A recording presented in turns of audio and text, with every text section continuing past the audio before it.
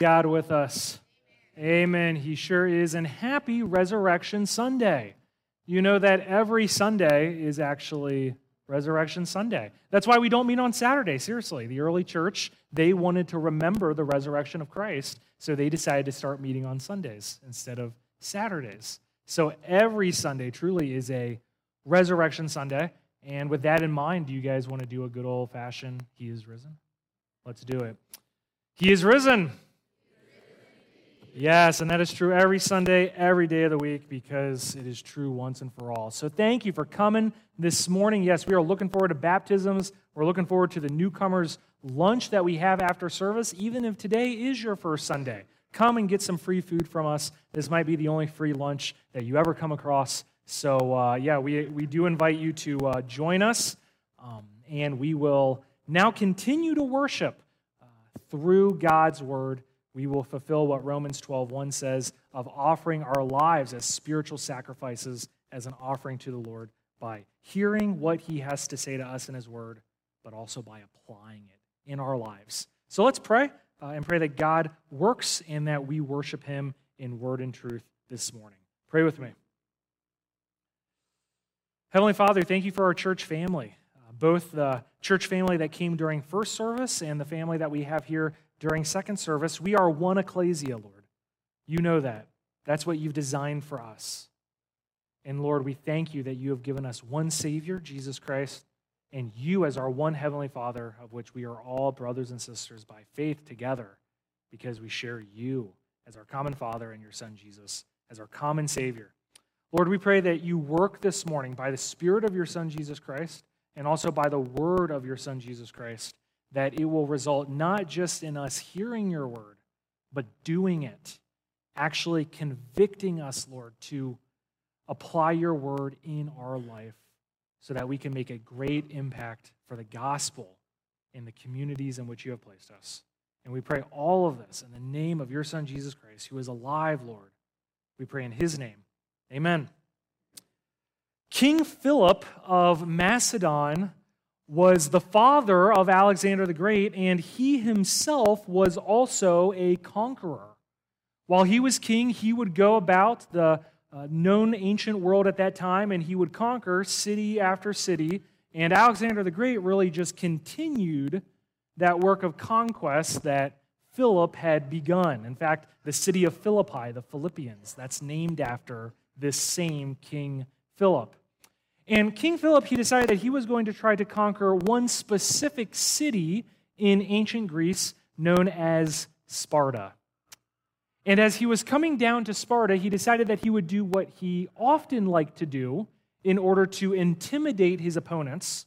He would send messengers to go before him and to go into these invading cities that he was planning to destroy and tell them exactly what he was planning to do to them if they didn't surrender.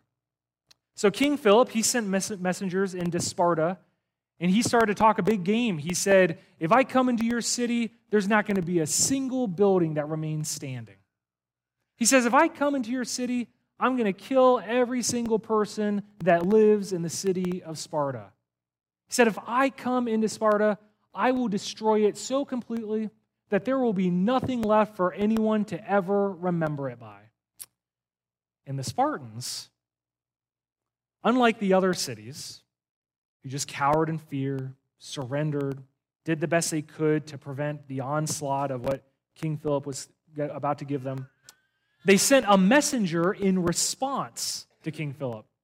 And this messenger came back to King Philip, and he had a message from the Spartans, and the only word on this message was if. If. Because that's what it all depends on, right? If I get to your city, I'm going to do this and I'm going to do that. If I get to your city, I'm going to destroy these people and those people. And the Spartans' response was a simple if. Because the Spartans were famous for being ruthless warriors who would protect their city even to the death, who would stand up against any foe in order to protect their people. So despite everything that King Philip was planning to do, the Spartans knew that it all depended on that one very small but very powerful word, if. And we know for us today that that word if has a huge impact on all parts of life, doesn't it? There's a big difference between the phrase I love you and the phrase I love you if. Or you can have this as opposed to you can have this if. There's a big difference between someone saying that you're going to live as opposed to someone saying you're going to live if. That word if is a conditional word and it changes everything. Which is why it might be somewhat troubling for us to find in our verse this morning that Paul in Colossians chapter 1, verse 23, when talking about the gospel, when talking about Christianity, when talking about salvation, would begin our verse this morning with the word if. So I want you to turn with me to Colossians chapter 1. We're going to look at verse 23, and we're going to see this conditional verse that Paul is going to give us this morning. And remember, as you're turning to Colossians chapter 1 in your app or in your copy of the Bible, that Paul, he's recently pivoted. He's been talking about Christ. He's been writing this hymn to Christ, describing who Christ is and what he's done for us.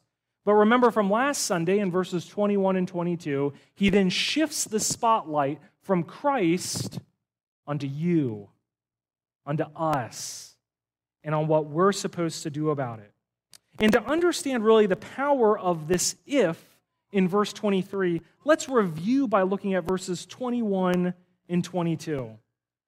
Paul says, and you, referring to the Colossians, but also to us, he says, and you who once were alienated and hostile in mind, doing evil deeds, he has now reconciled in his body of flesh by his death in order to present you holy and blameless and above reproach before him. You see, this is the gospel that we're all familiar with. This is the gospel that we understand and that we're comfortable with. It is the true gospel. The idea that while we were still sinners, Christ died for us. That we were completely dead in our trespasses. We couldn't do anything on our own in any way to restore our relationship with God, but that Christ himself, by dying in our place, he alone did that work for us. That is the gospel. Which is why it makes the beginning of verse 23 perhaps somewhat confusing.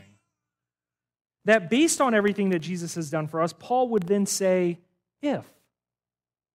That Paul is now going to bring a condition into what we assumed was an unconditional gospel.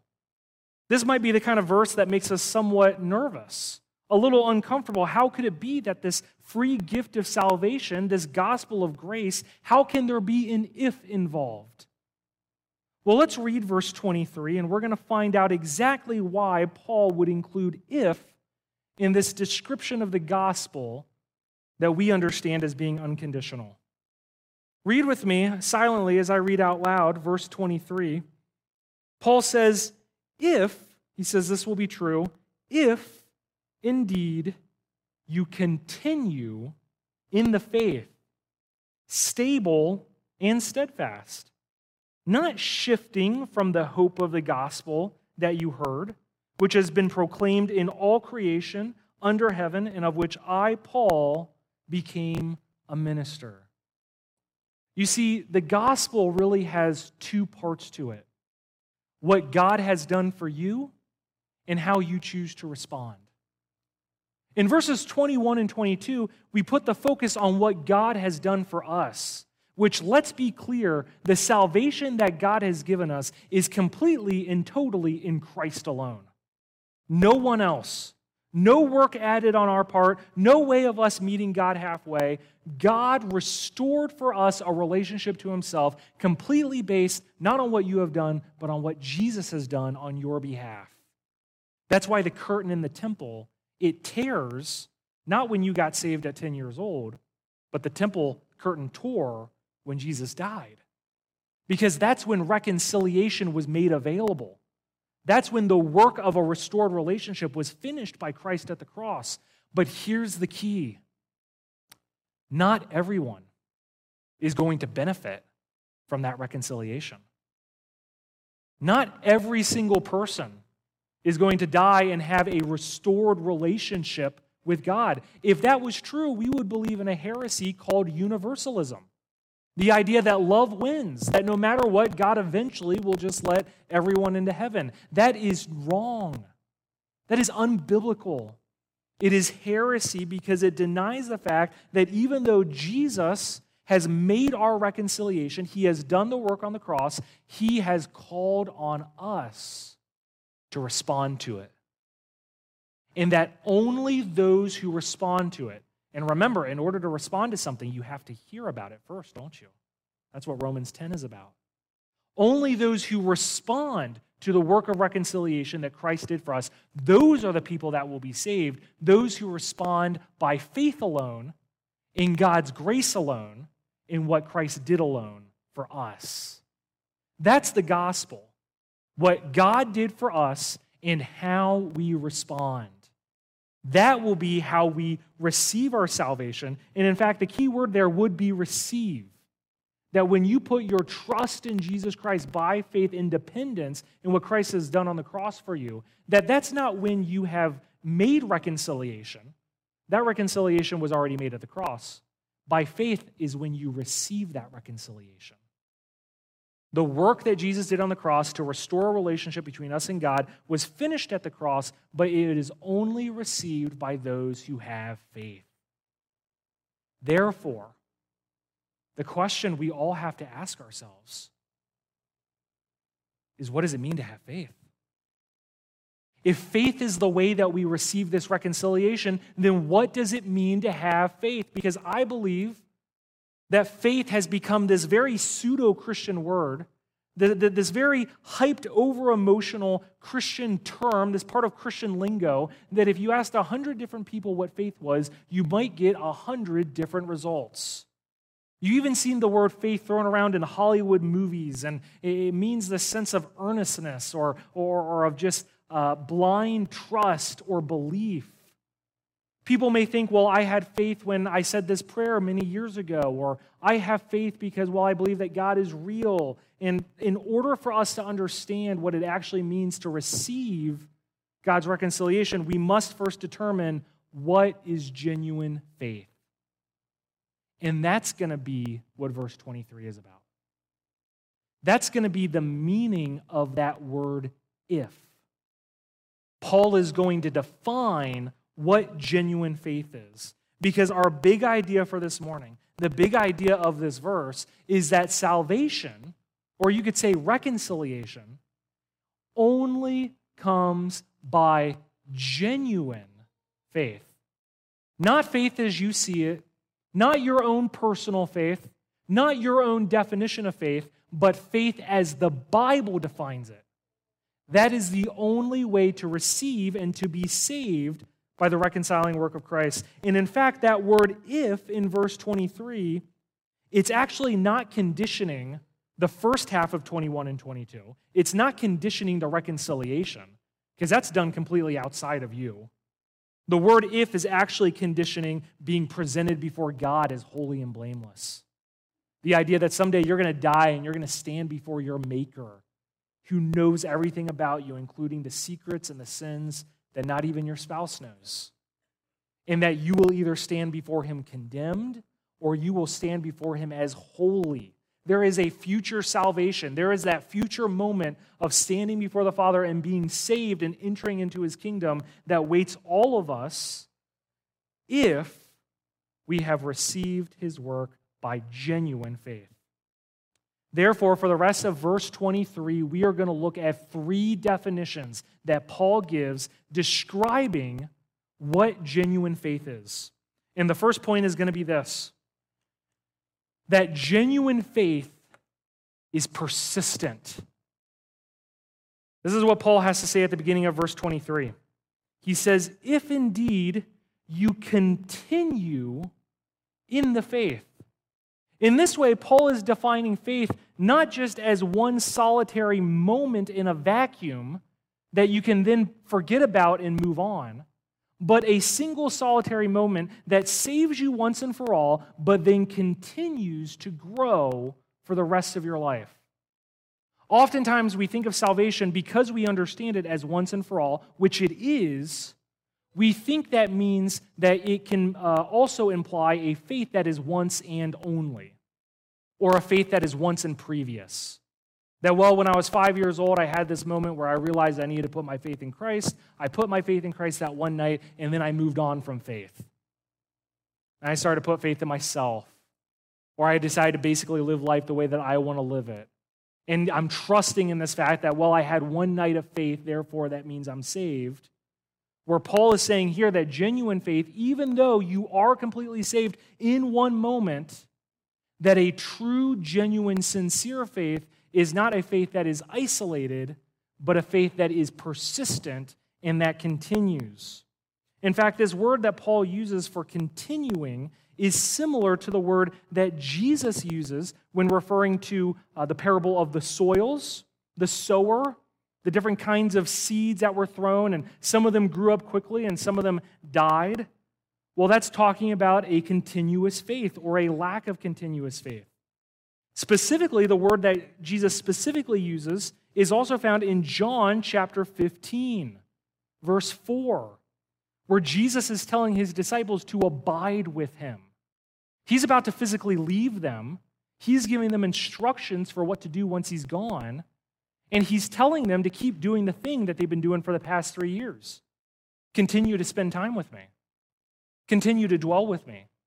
Keep fellowshipping with me by the Spirit that Jesus is going to send, the Helper, the Holy Spirit, who will then guide us to dwell with Christ, to abide with him in his word and in prayer. We see this also in 2 John, verse 9. You see it there, where he says that everyone who goes on ahead and does not abide in the teaching of Christ does not have God. Whoever abides, or another way you could put it, is whoever continues in the teaching has both the Father and the Son. Paul is using that same root word that we see in John and that we see in 2 John. We see that same root word appearing in Colossians, verse 23, where the focus is not so much on the space. John is focusing on where you should be dwelling in Christ, where in Colossians, the emphasis is on how you should be dwelling, the time, how long you should be remaining in Christ, it being a continual and a permanent thing.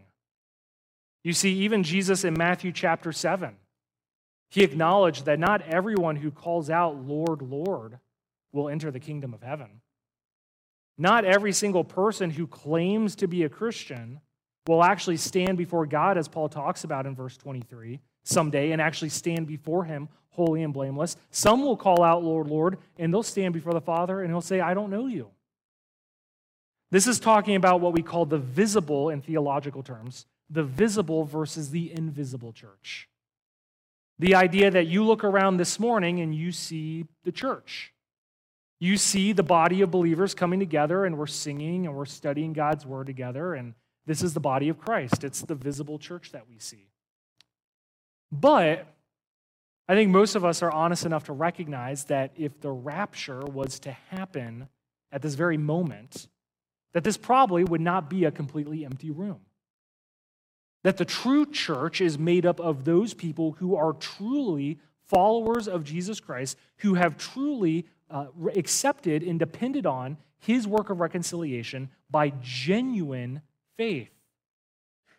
And instead, what we find so often is that people are not living a life of faith. They're living a life that is self-centered in some kind of false dependence on a prayer that they made when they were 5 years old, or on some spontaneous moment of emotion at a retreat or at a conference, or perhaps when they got baptized. They'll look at this moment and they'll say, yes, that's when I had faith, and I don't need to have faith anymore because I had faith at that one time, and now I can live my life, and I know I'll go to heaven when I die. That is not genuine faith.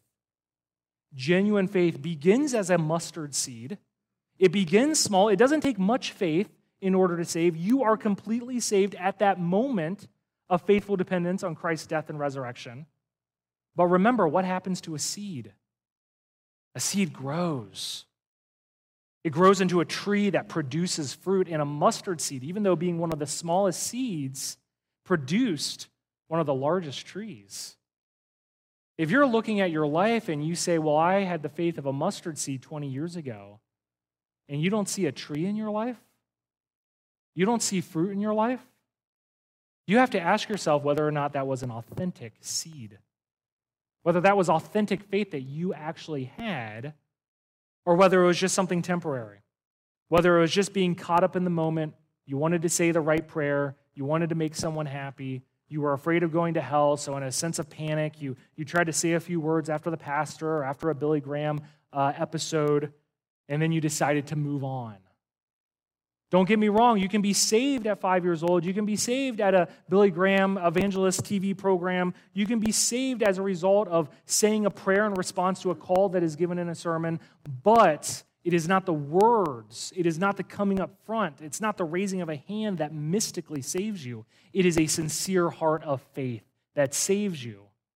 And a sincere heart will be one that continues. But let's not be confused. This is a big point. Let's not be confused by any of this to suggest that you can lose your salvation. This is not talking about you once having sincere faith and then somehow forfeiting it. This is about us evaluating whether or not we have truly put our trust in Christ based on whether or not it is persistent. Because the Bible makes clear that you cannot lose your salvation. If you can't gain your salvation, guess what? You can't lose it either. It's a work of Christ. John chapter 10, verse 28 to 29 talks about this. Jesus says that no one can snatch out of the Father's hand, out of Jesus' hand, those whom God loves. Romans chapter 8, verses 38 and 39 also makes it clear that what can separate us from the love of God? Nothing. Nothing is able to separate us from God's love. Not even your sin can separate you from true salvation that was accepted by sincere faith. Paul goes on and on. The New Testament is clear about this. 1 Corinthians chapter 1, verse 8 talks about God sustaining you to the end. Philippians chapter 1, verse 6, he who began a good work in you will bring it to completion. This is a continual act of grace. It's not just one moment of grace for your salvation and now the rest is on your own, kid. God guards you. God sustains you. God holds you like a mustard seed in his hand. Nothing can take it out. 1 Peter chapter 1, verse 5, who by God's power are being guarded through faith for a salvation ready to be revealed in the last time. Similar to what Paul was saying about being presented to the Father as holy and blameless. This is not about you questioning the loss of your salvation. You cannot lose it. It's about questioning the authenticity of your salvation and whether or not your salvation is actually bearing fruit as the Bible promises that it will. And we all have to examine our fruit if we want to examine the seed of faith that we claim to have. Genuine faith is persistent. It will continue. There may be ups and downs. There may be different times of extreme growth and slow growth, but it is a faith that continues on through one's life. Is that true of you today? Let's move on to the second point. The second way that Paul defines genuine faith is by saying that genuine faith is reliant, or you might say that it is dependent. I got to say, that's one of maybe my favorite hymn that we sang this morning. On Christ the solid rock I stand. All other ground is sinking sand. It's defining what sincere faith is. And it's similar to the words that Paul uses here in verse 23, where he says that if indeed you continue in the faith, and by having a faith, he continues, that is stable, I'm reading from the ESV, that is stable and steadfast. These words that are being used are builders' terms. They are words that are used to describe the building of a structure, the idea of fastening a building onto its foundation, locking in a structure into the foundation that is under it. And we know that our foundation, the Bible defines, is Christ. Ephesians chapter 2, verses 20 and 21 talks about this, how we are a building. He's referring to the church. We are all different stones that are built up together in one building, but on one foundation, that cornerstone, which is Christ. Paul says this in other places. Peter says this in other places as well. 1 Peter chapter 2, verses 4 and 5. This is the Corinthians one. We'll talk about Corinthians, referring to Christ as the foundation. True faith, sincere faith, is one that is dependent on Christ. That's the mark of true faithfulness, one that roots itself, or it locks itself, or it makes Christ your foundation. If you're reflecting on your life and you're saying, well, I've been a Christian for 30 years, but it's been more like a Christian for 2 years, well, then 5 years of really not being a Christian, then maybe another year of being a Christian, then another 4 years of not being a Christian, that's a building that's moving back and forth. And a building is always a reflection of its foundation. A foundation that's moving back and forth is going to result in a building that's moving back and forth. An unstable foundation will result in an unstable structure. If you find that your Christianity is constantly you leaving the faith and returning to the faith, it might be because you are depending on yourself and not Christ. You are depending on your ability to say a prayer the right way, or you are depending on your ability to cry and be emotional in the right way so that everyone claps and everyone gets excited for you and they tell you you're saved. Or you are depending on being baptized, thinking that if you get baptized, and that will mean that all of a sudden you are now a saved person. If that's the way that you came to quote-unquote faith in Christ, you have built your so-called Christian life on a structure that is not Christ. And it's going to be a structure that is like sinking sand. That's going to result in a life that is not stable. Which brings us to our third point, which is that genuine faith is not just persistent, it's not just reliant, but it is also consistent. And all of these are very closely connected. Paul says this when he continues by saying, you're stable and steadfast, not shifting from the hope of the gospel that you heard. Not shifting from the hope of the gospel when you turn on TV. Not shifting from the hope of the gospel when you're with a certain group of friends. Not shifting from the hope of the gospel when you don't get your way or when things don't work out. That is a reflection of a foundation that is something other than Christ. A genuine faith remains faithful even though the circumstances change, because we all know that even though the circumstances change, Christ does not change. And the hope of the gospel does not change. And our status as saved people does not change, which means that if we are truly dependent every day, not just at one moment, but every day living a life in Christ that is dependent on Him working in us to produce fruit in us, by us depending on His work on the cross, by dying to sin, by us depending on His resurrection, by living unto new life, that is what faithfulness means. That dependence is going to result in consistency. Husbands and fathers specifically, one of the best ways that you can serve your wives and your children is by being a consistent Christian. Not just a Christian who is one way on Sundays and then different on Monday, or one way Sunday morning and a different way Sunday afternoon. Families need consistently faithful fathers who, when things go wrong, when things change, when you get flat tires, when things break, when things don't go right, you remain Christ-like in your behavior because you know that your hope and your trust is in the Lord, that this life is temporary. He's going to take care of you. He's going to provide. He's going to make sure that everything works out. You work hard. You be faithful. You continue to serve and lead your family. You keep your hope on the Lord. Your family is watching. And that's a way we specifically as men can show our faithfulness in a way that has an impact on our families and on our children.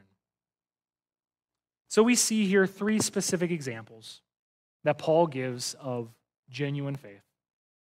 A true genuine faith that receives Christ's finished work of reconciliation is a faith that is persistent, a faith that is dependent or reliant, and a faith that is consistent, unchanging, even when problems come up, even when circumstances change. But I'm also going to give you a bonus point. I'm going to give you one final point, which is that genuine faith is also optimistic. And by optimistic, I think the better word here is actually hopeful. True faith is hopeful. It looks to the cross, but it also simultaneously looks to the future. It's three-dimensional faith that by recognizing what Christ has done for us on the cross, depending on what he has done, it also enables us to trust that someday we're going to stand before our Father, someday we're going to have an eternal home, this gospel that Paul says that he himself became a minister of, this hope that's being proclaimed all throughout the world. True Christianity is future-focused. It's a kind of persistence and consistence that is similar to a track runner who's keeping his eye on the finish line. He's not drifting into different lanes. He's not stumbling because he's looking at the runners next to him. He's not focusing on how tired he is. He's keeping his eyes focused on the goal. He's keeping his eyes on the prize. That is what genuine faith is, one that is three-dimensional. It looks to the cross, but it also looks to the future. It depends on Christ's work on the cross, but it also hopes that he who began a good work will continue that good work, and it chooses to live a Christian life that every day is trusting in the gospel. Every day is depending on the cross. Every day is depending on the resurrection. So as we get ready to close and transition to our time of baptism, I'm going to pray for us. But my hope is that each and every one of you will take a moment to pray and talk to your Creator and reflect on your life. Reflect on what it is that you call faith in your heart and examine whether it measures up to the definition of sincere faith that Paul gives in verse 23. Maybe for some of you, you realize that you are a true believer. You have been a faithful believer, but right now in this moment, you're not walking with the Lord the way you should be. You're not depending on him the way you should be. You're not obeying him and bearing fruit the way you should be. And today is a rededicating your life to Christ, a confession of sin to him and to your spouse and to your friends and to your coworkers. Or maybe as I get ready to pray, you'll realize, I thought I was saved. I assumed I was saved. My friends told me I was saved. But I realized I was just putting my trust in a baptism, or my trust in a prayer, or my trust in a feeling, and I never actually put my trust in Christ, and that I need to do that today. I want you, all of us, to consider one of those two possibilities as I pray this morning. Pray with me. Heavenly Father, I do pray for the hearts in this room. You know every single one of them. And Lord, thank you so much for the reality that we can't earn our salvation. We can't offer any amount of works to you that will earn for us any amount of forgiveness. Thank you for just doing all of it, Lord. For doing it on the cross, for doing it through your Son, Jesus Christ. Heavenly Father, I pray specifically for the people in the room here this morning, that as each and every one of them reflect on their life, on their heart, on their faith, that they will examine it according to the definition that is given by your word of what sincere faith is. And that they will be convicted by your Spirit to recognize that they either have a genuine faith that is not being reflected in their patterns of life, or perhaps they realize they've never had a genuine faith, and that today is the day of salvation. Today is the day of repentance. Today is the day where they recognize that they can call out to you and confess that they are a sinner and admit that your Son, Jesus Christ, has died on their behalf, and that they want to accept that free gift of salvation through him by faith, not just for this day, but for every day, Lord. I pray that that would happen this morning. And I pray all of this in the name of your living Son, Jesus Christ. Amen.